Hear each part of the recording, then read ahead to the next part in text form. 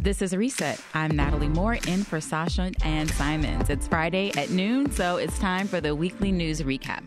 Our deep dive into the biggest state and local stories of the week.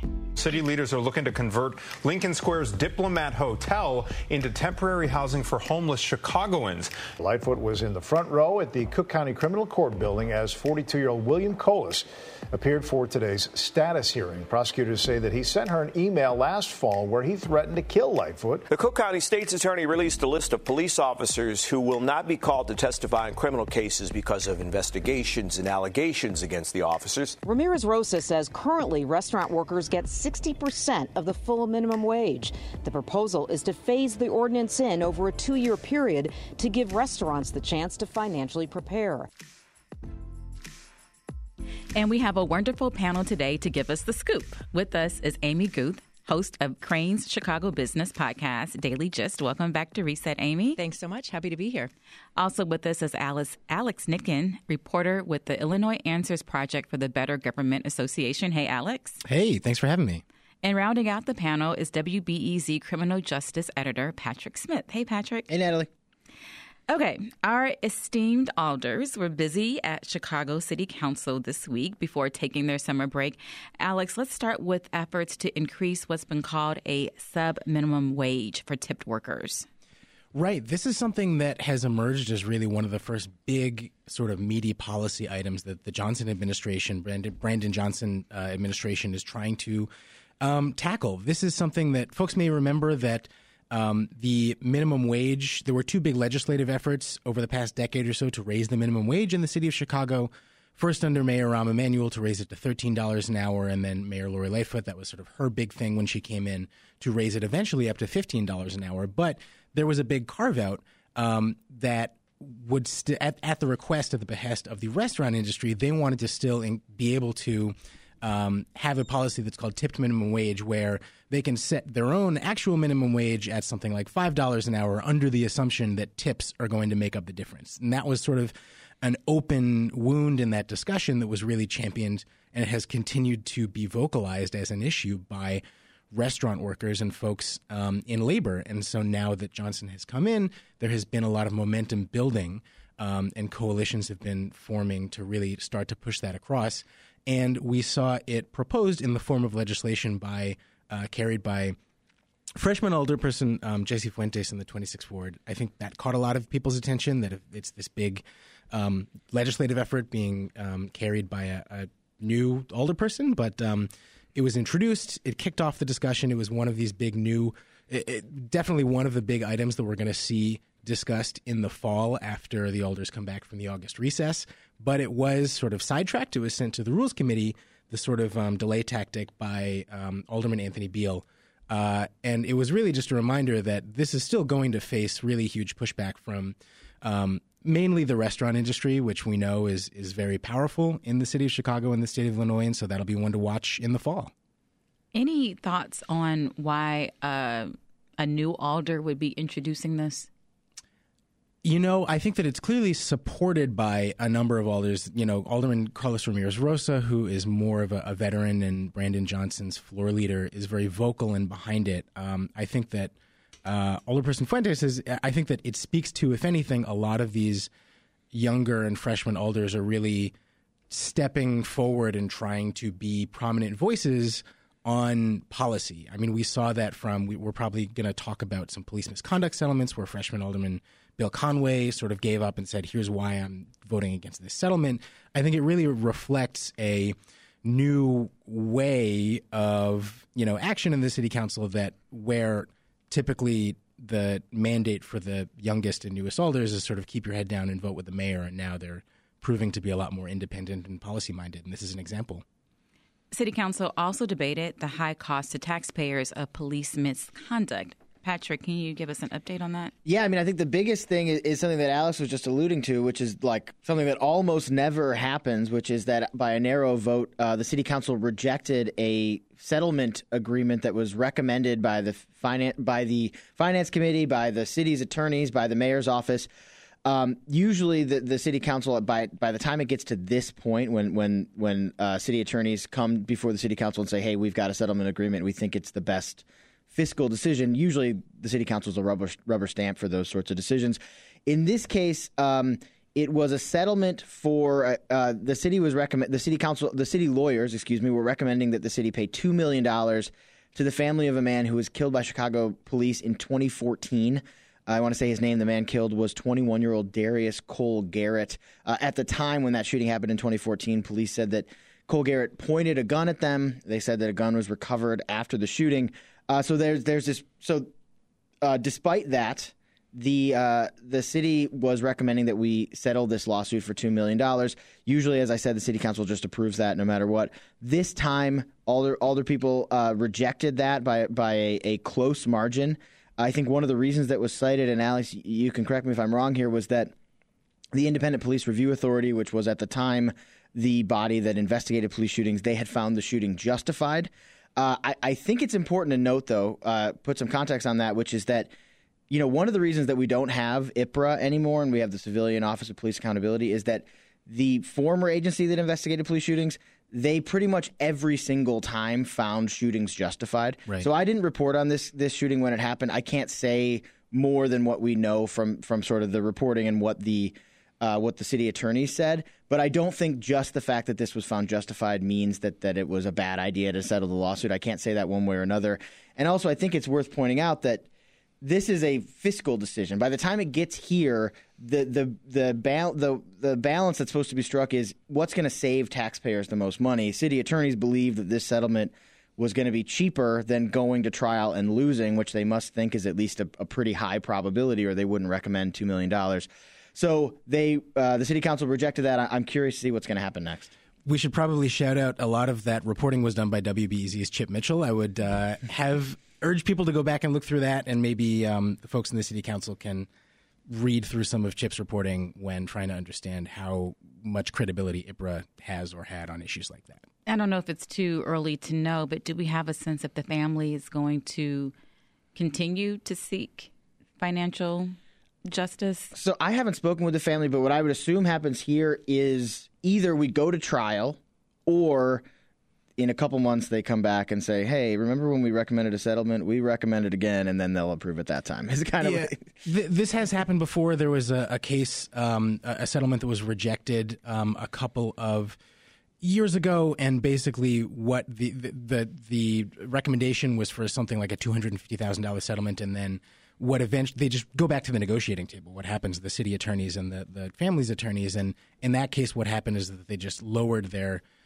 settlement amount to $100,000 so that it wouldn't have to go through the city council again, because $100,001 is the threshold for going through the city council. Amy, turning to Logan Square, the Congress Theater might be reopening again after a decade of being shuttered. What's the latest? Yeah, so a $27 million amount has been approved for the $88 million proposal. La Spada was kind of touting that as I think he called it like the number one thing people are always asking about what's going on with the Congress. It's been closed since 2013. I mean, I was kind of reflecting on that, knowing we were going to talk about it today.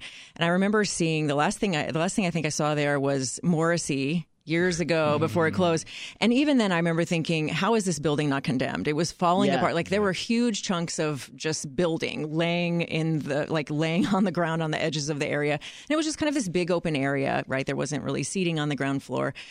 So I think that's interesting to see that moving forward, and we'll see. I mean, what the question in my mind, of course, will be like the timeline, because that can get really caught up, especially when it's, city approved funds and all that can take its time, and that all the red tape attached to that. But, here's this beautiful space. It was built in 1926 as a movie theater, and then it became this music venue. And it's really this ornate, grand building. And it's such a gem in Logan Square, is such a standout. So I think it's interesting and cool to see it kind of maybe moving towards coming back to life. Yeah, I remember seeing Bone Thugs at Congress Theater. Nice. And it was very run down, but also you could see the potential. I think it's worth pointing out, I don't remember all the details, but there's a really excellent reporter at Block Club Chicago who has tracked all the different sort of That's a little bit of a joke. The reporter is my wife. Would that be Mina? But there have been funds approved for the Congress Theater before, and then the project didn't end up happening because of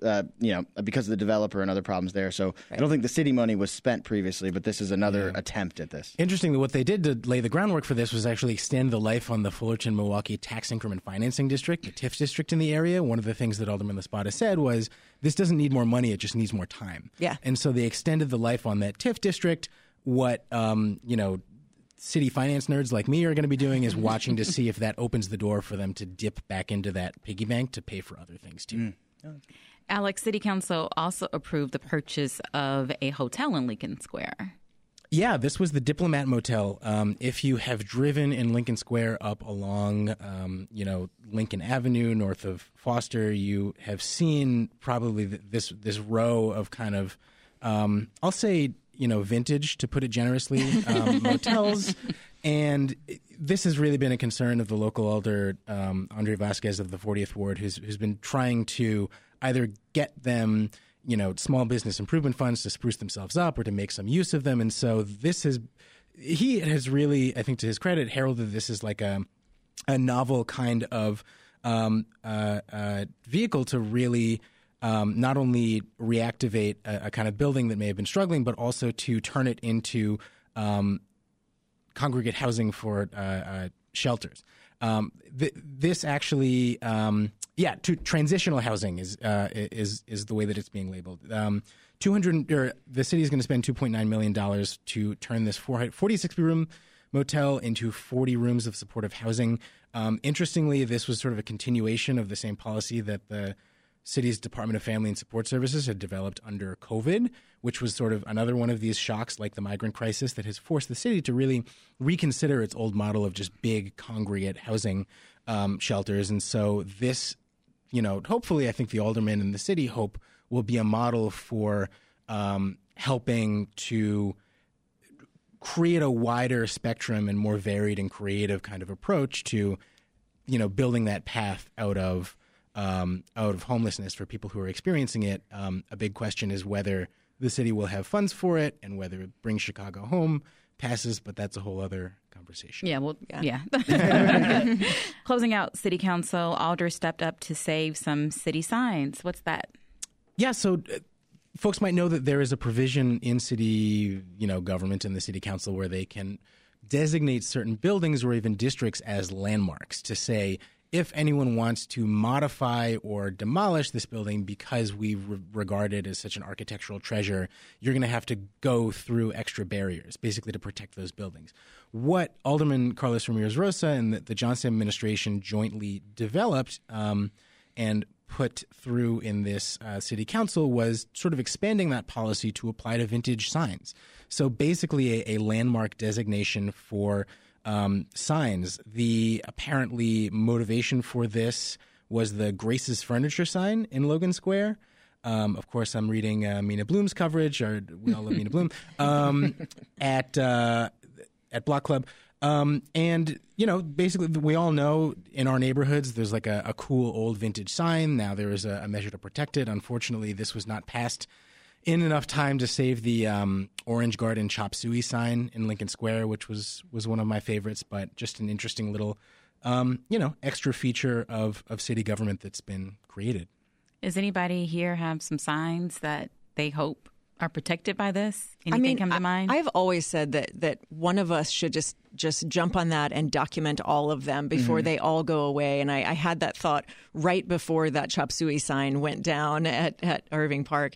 I think there's so many beautiful ones, even some that are, pretty utilitarian that aren't necessarily like a restaurant or something like that. There's a lot of even like furniture store ones, but that just have, and some of the motels even, and that strip that have just these very cool vintage signs that really are worthy of preservation and some degree of documentation about what's the story behind them, who's that person that put that up. In the same way that we see the carved above kind of the mantle of doors on buildings, you'll see a condo building, but the facade was something else, and it's like an orphanage or something. And that's a kind of a cool backstory to those. And I think we should preserve those. I think that's really an interesting ghost endeavor. Signs, another example of that. Oh, like faded old signs. Definitely. I love the LaSalle flower sign. That's that's downtown. a great That one. was really cool. That's a good one. The one that's gone that a lot of people may remember, the Magic Kissed sign that was all over. And there was one by my house on the Dan Ryan where I grew up, around 83rd and the Dan Ryan. And that image often pops up when people are doing vintage Chicago memories.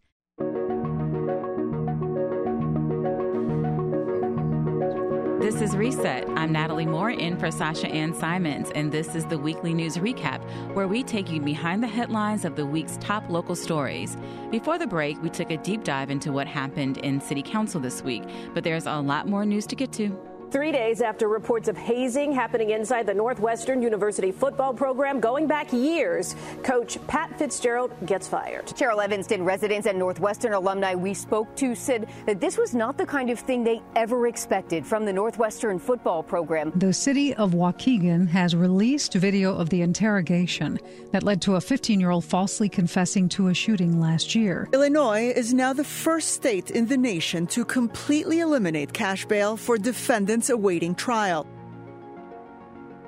Our panel today to help break down these stories: Amy Guth, host of Crane's Chicago business podcast, Daily Gist; Alex Nitkin of Illinois Answers Project for the Better Government Association; and WBEZ criminal justice editor Patrick Smith.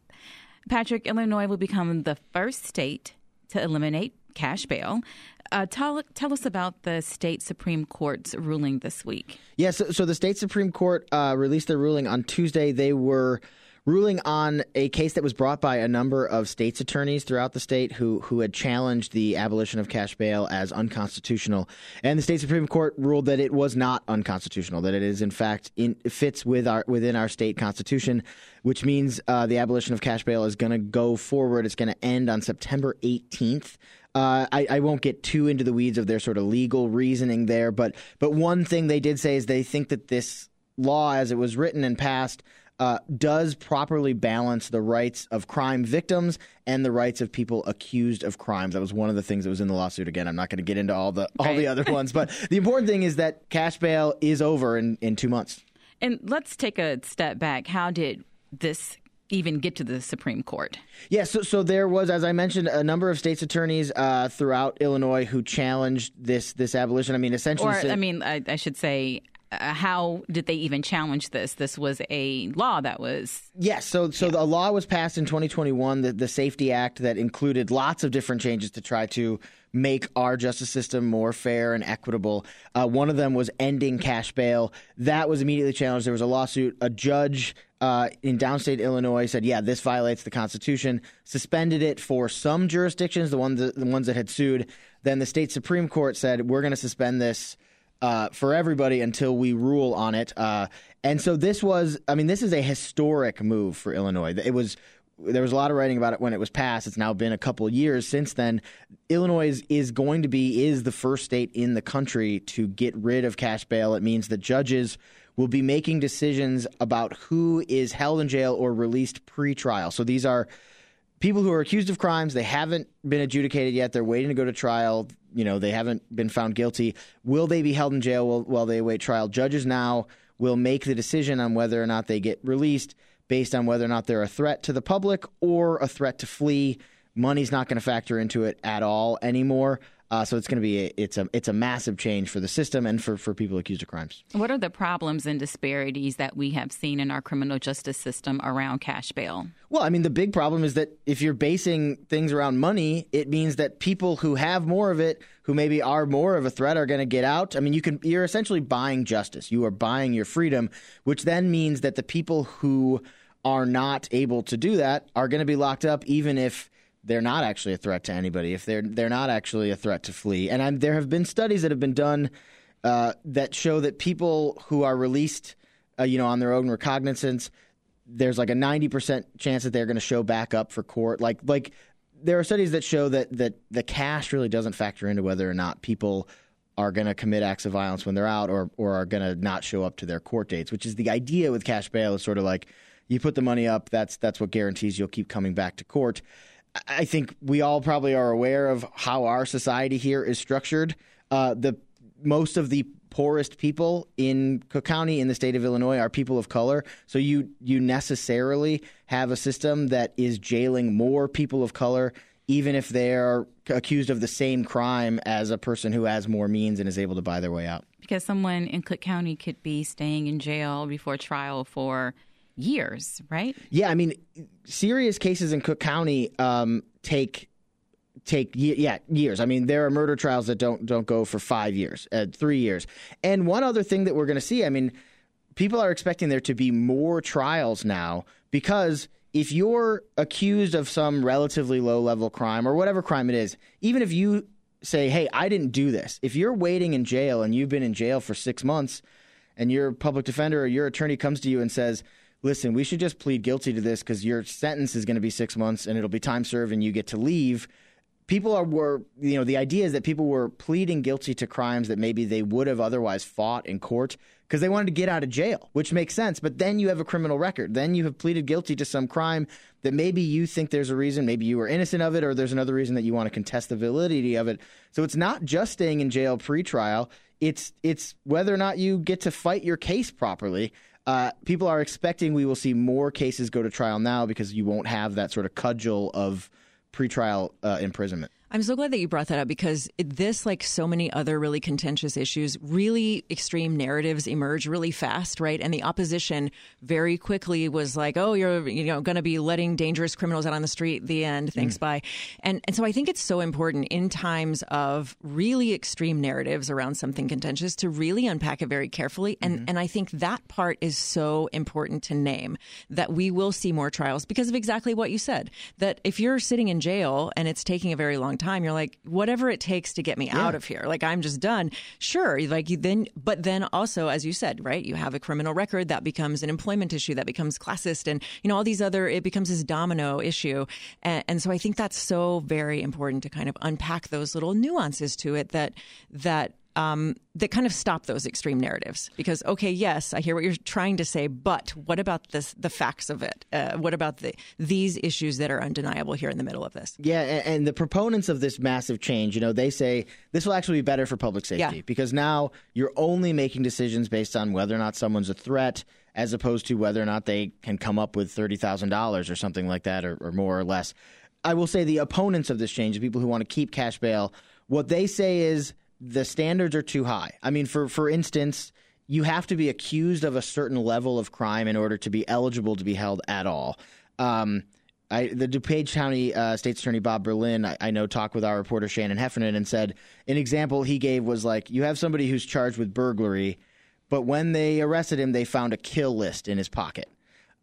If he's only charged with burglary, you can't hold him pre-trial just because you found that kill list because it doesn't fit the standard. Again, you're talking about extremes. That's probably an extreme example. I think the people on the other side would say, well, find a way to charge him with a serious crime if you think he's actually committing a serious crime, and then we can go from there. Alex, do you think that Illinois could become a national model? Are other states looking at us? I think it is going to become a national model for better or worse in one way or the other. Everyone has their eyes on the state of Illinois. I think it's also worth bringing up that while Illinois is going to be the first state that will have completely gotten rid of cash bail and cash bond, there have been other states that have taken big steps in that direction that are worth studying. I mean, probably the biggest example is New Jersey, which eliminated cash bail in 2014 in something like 90 to 95% of cases. And the pretty clear result from that was sort of modest decarceration, modest, low decreases in jail populations, and not really any legible impact on crime from that. And that's pretty much the same result that has been seen not just in New Jersey, which was part of a bipartisan, effort championed by Chris Christie at the time, but also in places like Alaska that have put forward those kinds of policies. So, yes, I think that as this, rolls out after September 18th, there are going to be a lot of eyes on the state of Illinois. And I think, to your point, Amy, a lot of the challenge for advocates is going to be keeping attention on sort of aggregate data and big picture outcomes, because there are going to be lots and lots and lots of individual horror stories along the way, as there have been, of, oh, here's one person who was released because of this law and they went on to commit some terrible crime, which is usually what we hear as the basis for the opposition. Yeah, it always becomes like a confirmation bias. Like, yes, I know this is what you are trying to say, but I saw this one example, therefore all of this must be inaccurate, right? I think that's what we see so much. And exactly, right, it'll be maybe one very egregious example means, that doesn't mean the whole thing is wrong or that it's not working. And so exactly, I think really keeping not just tight tabs on the data resulting from it, but making sure that that information is well shared and that it's readily available and that it's cited when, regularly saying, here's the progress report of this, here's the status of this. Because I think that's really what, nothing's going to eliminate extreme narratives. If anyone knew how to do that, they would have done it by now. But I think certainly that's one thing to apply to that wound of extreme narratives on either side of any big story, is to keep reminding people of the data points. Especially because every time that something like this has happened, I mean, certainly including here, but also in places like New York and New Jersey, there's been a huge backlash from people who cite crime data and say, oh, it's because of bail reform, so we need to roll that back. That is happening in a big way in New Jersey right now, and in New York, where there was sort of a less significant bail reform measure. And so that kind of data tracking and that reporting is going to be really important. Patrick, can you tell us about our colleague Chip Mitchell's story about Waukegan police, a teenager, and a false confession? Yeah, let me sort of lay out where we've been so far and let people know what the latest was. Last year, police in Waukegan, the north suburb, they got a confession out of a 15-year-old that he had committed a shooting. He confessed to a shooting of a dollar store worker, and they held him in jail on charges including attempted murder. But then, while he was in jail, his basketball team proved that he was actually miles away at a basketball game in another suburb when the shooting took place. So he could not possibly have committed this shooting that he confessed to and was charged with. So Chip's been digging into this since then, essentially, and especially digging into, like, how could this have happened? Chip and WBEZ sued for video of the interrogation that extracted this false confession out of the teenager. And I think what's really important and interesting about this case, I mean, what's most important is obviously the life and the well-being of this teenager who was falsely imprisoned here. But what I think even broader than that is you have a case where detectives were able to extract a false confession from a 15-year-old, but they didn't use sort of the methods that we might assume. It wasn't like a days-long interrogation where there was sleep deprivation. There wasn't physical abuse. They didn't threaten him or his family. They weren't yelling at him, the things that we sort of think about. Instead, what they did was, Chip broke down the video with some experts, and what they did was subtle. I mean, the main thing they did really was they lied to this teenager. They inflated the evidence that they had against him. They told him, there's a chance you might get to go home if you sort of tell us what really happened here and admit that you did this, but explain why. And I think it's a lesson. I hope that other police departments look at this as what not to do, because it is easier than you might think. I mean, based on Chip's reporting, to get a teenager to confess to something they couldn't possibly have done, because they're kids. They're susceptible to that kind of pressure, that kind of misleading information. And I think there's really important lessons to be learned. I'd recommend everybody go to WBEZ's website to see Chip's full reporting and watch the clips from the video. Okay, so the other big story of the week, lawsuits being filed by former Northwestern football players against the university over alleged hazing and abusive behavior. We heard from some former players this week, and let's take a listen to what Lloyd Yates had to say. We just thought that this was, part of being, playing college football, playing Big Ten, and we wanted to, be accepted. We wanted to fit in. We wanted to earn trust and respect. And if you went against that, you were an outcast. You were labeled, and it warranted further abuse. And I also want to hear from another player, Tom Carnifax. He was also at Wednesday's press conference. It's hard to explain to you guys what we went through, we know, because we saw it for 4 years straight, the words we have to tell you and best describe it is not even touching a fraction of it. Amy, what are the players saying? You know, I think what the players are saying is very, very interesting. Some of it is very powerful. Lloyd Yates in particular is kind of emerging as kind of this leading voice of these former players. And that's important to note that they are former players, not current players. But, you know, he used some really powerful language at that press conference, including saying, you know, that some of it became so, you know, the pressure was so high that some players contemplated suicide. I mean, that's a powerful word to use. You know, that was kind of the first time we saw players and really heard from them. That's when we learned the new information that this perhaps extended beyond football to other sports programs. You know, Crane's, my colleague at Crane's, Brandon Dupree, has been doing so much reporting on this and really been doing such an awesome job with it, because there's so many pieces of it. There's kind of the future of Ryan Field and what Evanstonians think. And there's this big call for transparency of, hey, not just, you know, what's going on with the sports department right now, but also what's up with all the events there, what's going on with funding, how's that going to work? There's questions for trustees. There's a lot of questions on Michael Schill right now. He has not been in the role. President of Northwestern, new president. I was just going to say, he hasn't been in the role of president for long. And so there's kind of a lot of eyes on him, particularly because his initial reaction was to suspend Coach Fitzgerald. And so there's a growing faculty call for a release of the investigation of what did you know when. And I think that's really the big thing I'm waiting to see is what did you know when and who knew, right? I think that's the other kind of big piece. As legal pieces are falling, a second lawsuit has been filed. I think we all expect another one to come soon from attorney Ben Crump. And he said that he has been interviewing a lot of players. That's perhaps maybe another week or so out, but talking with dozens of players and past players about kind of same questions. What did you know when? What did you see? What happened? What did you experience? It's a pretty big scandal for Northwestern. It's certainly one of the biggest they've ever had to stomach. And doing so with a fairly new president. I think it's also interesting that in that second lawsuit, former President Morton Shapiro is also named as a defendant in that. So, I mean, looking at those lawsuits, seeing what happens, seeing what Crump files, and releasing that investigation that happened internally, I think that's going to really answer a lot of questions, but also raise a lot more questions too. What's former head coach Pat Fitzgerald and the university saying?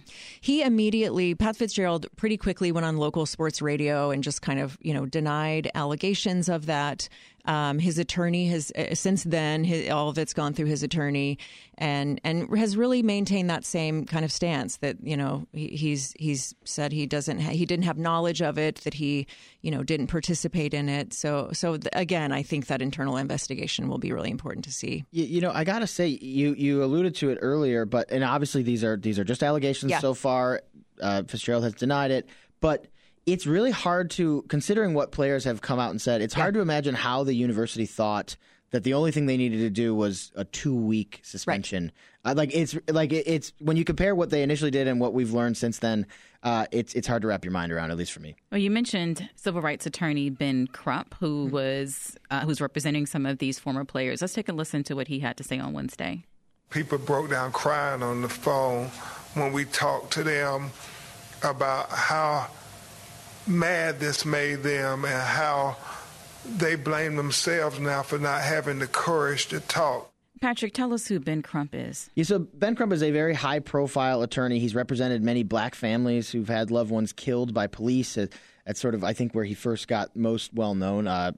George Floyd's family, Breonna Taylor, Ahmaud Arbery. And he's also worked, I'm always kind of stunned at how busy he is. I covered a press conference with him at Rainbow Push headquarters, I think last year, about a case that happened in downstate Illinois. I mean, he's a civil rights attorney who really focuses on abuses that especially involve racial injustice.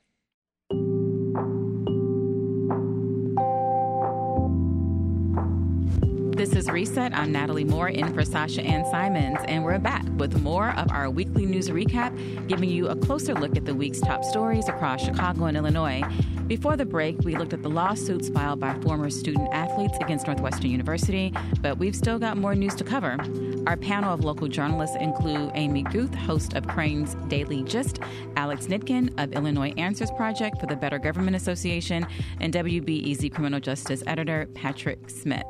We're going to turn to a story that disturbed a lot of people when it first came out 2 weeks ago. Investigators for the Civilian Office of Police Accountability say they've not been able to identify any migrants who were allegedly sexually assaulted and impregnated by officers at police stations. Patrick, what's the latest? Yeah, so Andrea Kirsten, actually the head of COPA, she spoke with Sasha on Reset earlier this week, right after the press conference that she held the day after. I thought it was interesting. She said the initial allegation they got about the sexual misconduct by an officer involving an underage migrant. She said it came from a city employee, that it had specifics, and that it named a specific officer. But as you mentioned, so far, she said they haven't had any migrants come forward and say they were the victim or a victim in this. She said they haven't been able to identify a victim. She did say that during this investigation, they have uncovered a separate allegation of sexual misconduct at a North Side police district. But in that case, no victim has been identified yet. They also haven't identified whatever officer may have been involved in this alleged incident. Are the investigations over, or was this a status update? This is essentially a status update. I mean, Kirsten said that she was giving the update because of unprecedented media attention on this case. I mean, there is a lot of public interest, rightfully so, on this case. And she said the investigation is still ongoing. I'm sure that is true. I will say, and this is not based on reporting, COPA has been saying consistently the investigation is open. We're still looking into it. This sort of press conference feels a little bit like almost a warning, like, hey, we might not get anything here. Now, to be clear, that's not what they're saying to me in any way, but that's what it read to me based on other sort of investigations that I've covered. This kind of press conference would be like, hey, we haven't been able to find a victim is maybe a sign that there's not going to be anything out of this. But we'll see. That's just sort of my read of it. You'd have to imagine it would be a serious intimidation factor or challenge to get someone to, we're talking about minors in these cases, right? Would feel comfortable and have the, wherewithal and ability to step up and publicly say, this happened to me. I feel like 1,000 reasons why folks might be compelled to, hesitate before doing that. Absolutely. I mean, you think about the experience of the migrants who are here now and what they've been through and done, and to get to this point, I don't think it would be surprising that they would feel skeptical or completely unwilling to cooperate with an official investigation like this, which is what makes, and again, it's just an allegation. We don't know that much about it, but it's what makes the, alleged abuse of power here so disgusting. What's Mayor Johnson saying about moving the migrants out of police stations entirely? So he has vowed, they moved migrants out of the West Side district where this came. There was also, I believe they moved the migrants out of the North Side district where there was this new allegation that was uncovered. And he has said, he's vowed that they are going to get all migrants out of the police stations, although there's still a lot of people sleeping on the floors of police stations to this day. But he has said they're going to move them all out of police stations. The city is continuing to try to find housing options for migrants. Amy, what's going on with the building in Uptown that will soon start to house them? So the city is planning to open another temporary shelter in the facility that's the American Islamic College campus uptown to support continued arrival. And that was selected, according to reporting, because it's such a large space. This used to be the Immaculata High School until the early 80s. It's a very large space. The college wanted to sell, was looking at options, and this will be supported by the Department of Family and Support Services. And there'll be like on-site security, casework support, medical services, things like that at this facility. I think, and this also not tied to reporting, but I get the sense that we will see much more of this as we talk about, we're in this moment where we're renegotiating what a lot of space means, right? We're talking about what is an office building anymore, and what is it for, and what, are people renting more than buying? But also suddenly we have all of these people that really need safe places to be, but also a lot of services around them. So I think the timing of it is really fascinating as we're talking about space and rethinking our spaces in the city and what they could be used for. This seems like that kind of is at the intersection of it. Alex, Mayor Johnson also unveiled a new way of welcoming migrants that involves high school. Right. We're talking about Roberto Clemente High School in Humboldt Park. This was an initiative that was announced by CPS and sort of celebrated by the mayor's office this past week. Essentially, they're converting 4 classrooms into a kind of welcome orientation center for new migrant families who would be interested in kind of transitioning into sending their kids to CPS.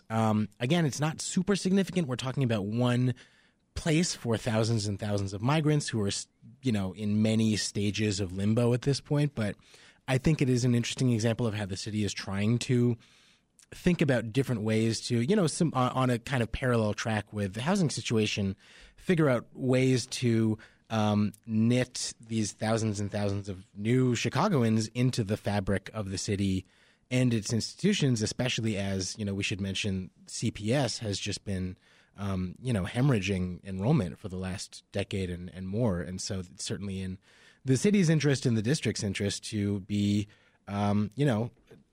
directing people into not just the school system, but all other parts of the society here. Do we have a rough number of how many school-age migrants there are? How many school-age migrants there are? Not one that I have seen or am currently aware of. I think that the reporting that I'm looking at from the Sun-Times right now, I guess this would be from a couple days ago. This is as of Monday. There were 947 was the tally of migrants still living at police stations and awaiting a shelter bed. And then beyond that, 5,200 people living at city-run shelters. And then, other numbers of folks who have moved beyond the point of shelters or who have been placed in housing. So we're just talking about this immense, swell of migrants, of asylum seekers that the city is really struggling to just accommodate and give basic, human accommodations. But I have seen others say, and even in op-eds, like, oh, this is an opportunity for Chicago public schools. As you said, population has been declining. Here are some new families that can be, embraced not only in the city, but in public schools. So it'll be curious to see first day of school what that looks like in the coming months. Yeah, I think that there's been a lot of good reporting. I mean, from Alden Lowry, also at WBEZ, good reporting about sort of like demographic shifts and what is causing, what's causing and how the city can turn around the sort of declining enrollment. And it's definitely true on one level, welcoming new immigrants is one way, but it seems like the much bigger issue is declining birth rate, families living here, and certainly, the city's policy of demolishing tens of thousands of units of public housing probably did not help, but again, different conversation there. Yes. Amy, the Sierra Club announced plans to sue Trump Tower. What's that about? Yeah, so Leah Giangreco at Cranes has done some reporting on this. The Sierra Club and the nonprofit Friends of the Chicago River, they have announced plans that they intend to sue the Trump organization, alleging that the tower has been violating the Federal Clean Water Act by the way the water is exchanged in the river. And I think that's kind of a weird and quirky part of this that's hard to wrap your head around. But essentially, part of the building system, a lot of the high rises there along the river take water in and then put hot water back out. But it's very regulated and it has to be very well documented, things like that. So the allegation is that has not been met. It is the second time, though, that allegation has kind of surfaced. And there was in 2018, the Illinois Attorney General's office also sued the Trump organization over this discharge permit, and the judge found against the Trump organization in that case and found that they had violated state law by pumping water into the river without a permit. So we will see how this one shakes out. And one story I was watching was who Jesse Jackson Sr. was anointing as his successor. We found out that it is Reverend Frederick Douglass Haynes III, who leads a church in Dallas. He plans to stay there, but Rainbow Push Coalition will continue to stay in Chicago. And then we had President Barack Obama, Kankakee Library. Alex, tell us about that. This is part of an initiative, I guess, of the Obamas and of Barack Obama, former President Obama, to come out against these school level book bans that we're starting to see spread to different states. We hear about them a lot in Florida and Texas, basically books that get into critical subjects like American history or race or injustice, things like that. He appeared in a TikTok with the Kankakee Public Library south of Chicago. Kankakee Public Library, I should say, I'm a person who's on TikTok. I'm plugged into what the youth are doing. There are a lot of public libraries with some really great TikTok accounts that have like fun videos, including the Kankakee Public Library. They got in on the Wes Anderson style trend and the Hi Barbie, Hi Ken trend. I was telling Amy before this, I was a little underwhelmed by the Kankakee Public Library's TikTok with President Obama. They were just sort of sitting in a circle reading banned books, Ibram Kendi's Anti-Racist Baby and Angie Thomas, The Hate You Give, sort of sitting around reading, and then it just cut to President Obama also reading a book. Okay, so if you were I think they're more capable. If you were curating that TikTok video, oh my gosh, what would you have done? Yeah, get some art direction here. I hope they're listening, librarians. Well, now you have me. There are I'm sure many social media managers who are crawling all over to themselves to figure out what kind of trend to catch on to. There are a lot of check out public library TikTok if you haven't. There's a lot of good stuff on there. And Obama also released his summer reading list, and Jonathan Ives' book on there, our a local author about Martin Luther King, is on there. So that's always cool to see in his music list as well. But before we go, this is a busy weekend in downtown Chicago. We have sailing Race to Mackinac, Beyonce fans come in to Soldier Field, Pitchfork Festival in Union Park. Are you all doing any of those three things? Or if you're not, what are you doing? I'm going to stop by Pitchfork. I'm excited to see Big Thief tomorrow. JPEG Mafia on Sunday should be fun. Although, as we were actually talking about this morning, I'm too old to be there all day, but I'll be popping in for the acts I really want to see. Alex? I'm going to be too busy at movie theaters where it's nice and cool. And are you Barbenheimering? I am Barbenheimering, 100%. Are you going to do a double feature? I don't think we're going to be able to do a double feature. Okay. I'm going to do Oppenheimer at the Music Box, 70 millimeter on Saturday night. Very excited about that. Nice. Barbie, the plans are TBD, but definitely have to participate in that trend. This weekend, I will be at the Chicago Jewish Book Festival. It is the inaugural event. And speaking of Jonathan Ives, he is giving the keynote on Saturday night. And also, speaking of banned books, tonight there is a Shabbat service that is a banned books Shabbat. And Amy Waldman from the Milwaukee Public Library will be coming down to talk all about banned books. And where is this inaugural Chicago Jewish Book Fest? It is happening at Emmanuel Congregation in Edgewater, 5959 North Sheridan. And I think all the information is on Emmanuel's website. Okay, that's Amy Guth, host of Crane Chicago Business Podcast, Daily Gist. And we've also been talking to WBEZ's Patrick Smith and Alex Nitkin of the Better Government Association. I'm Natalie Moore, in for Sasha Ann Simons. Sasha's back on Tuesday, and WBEZ's Mike Puente will have you covered on Monday. Thanks so much for listening, and have a great weekend.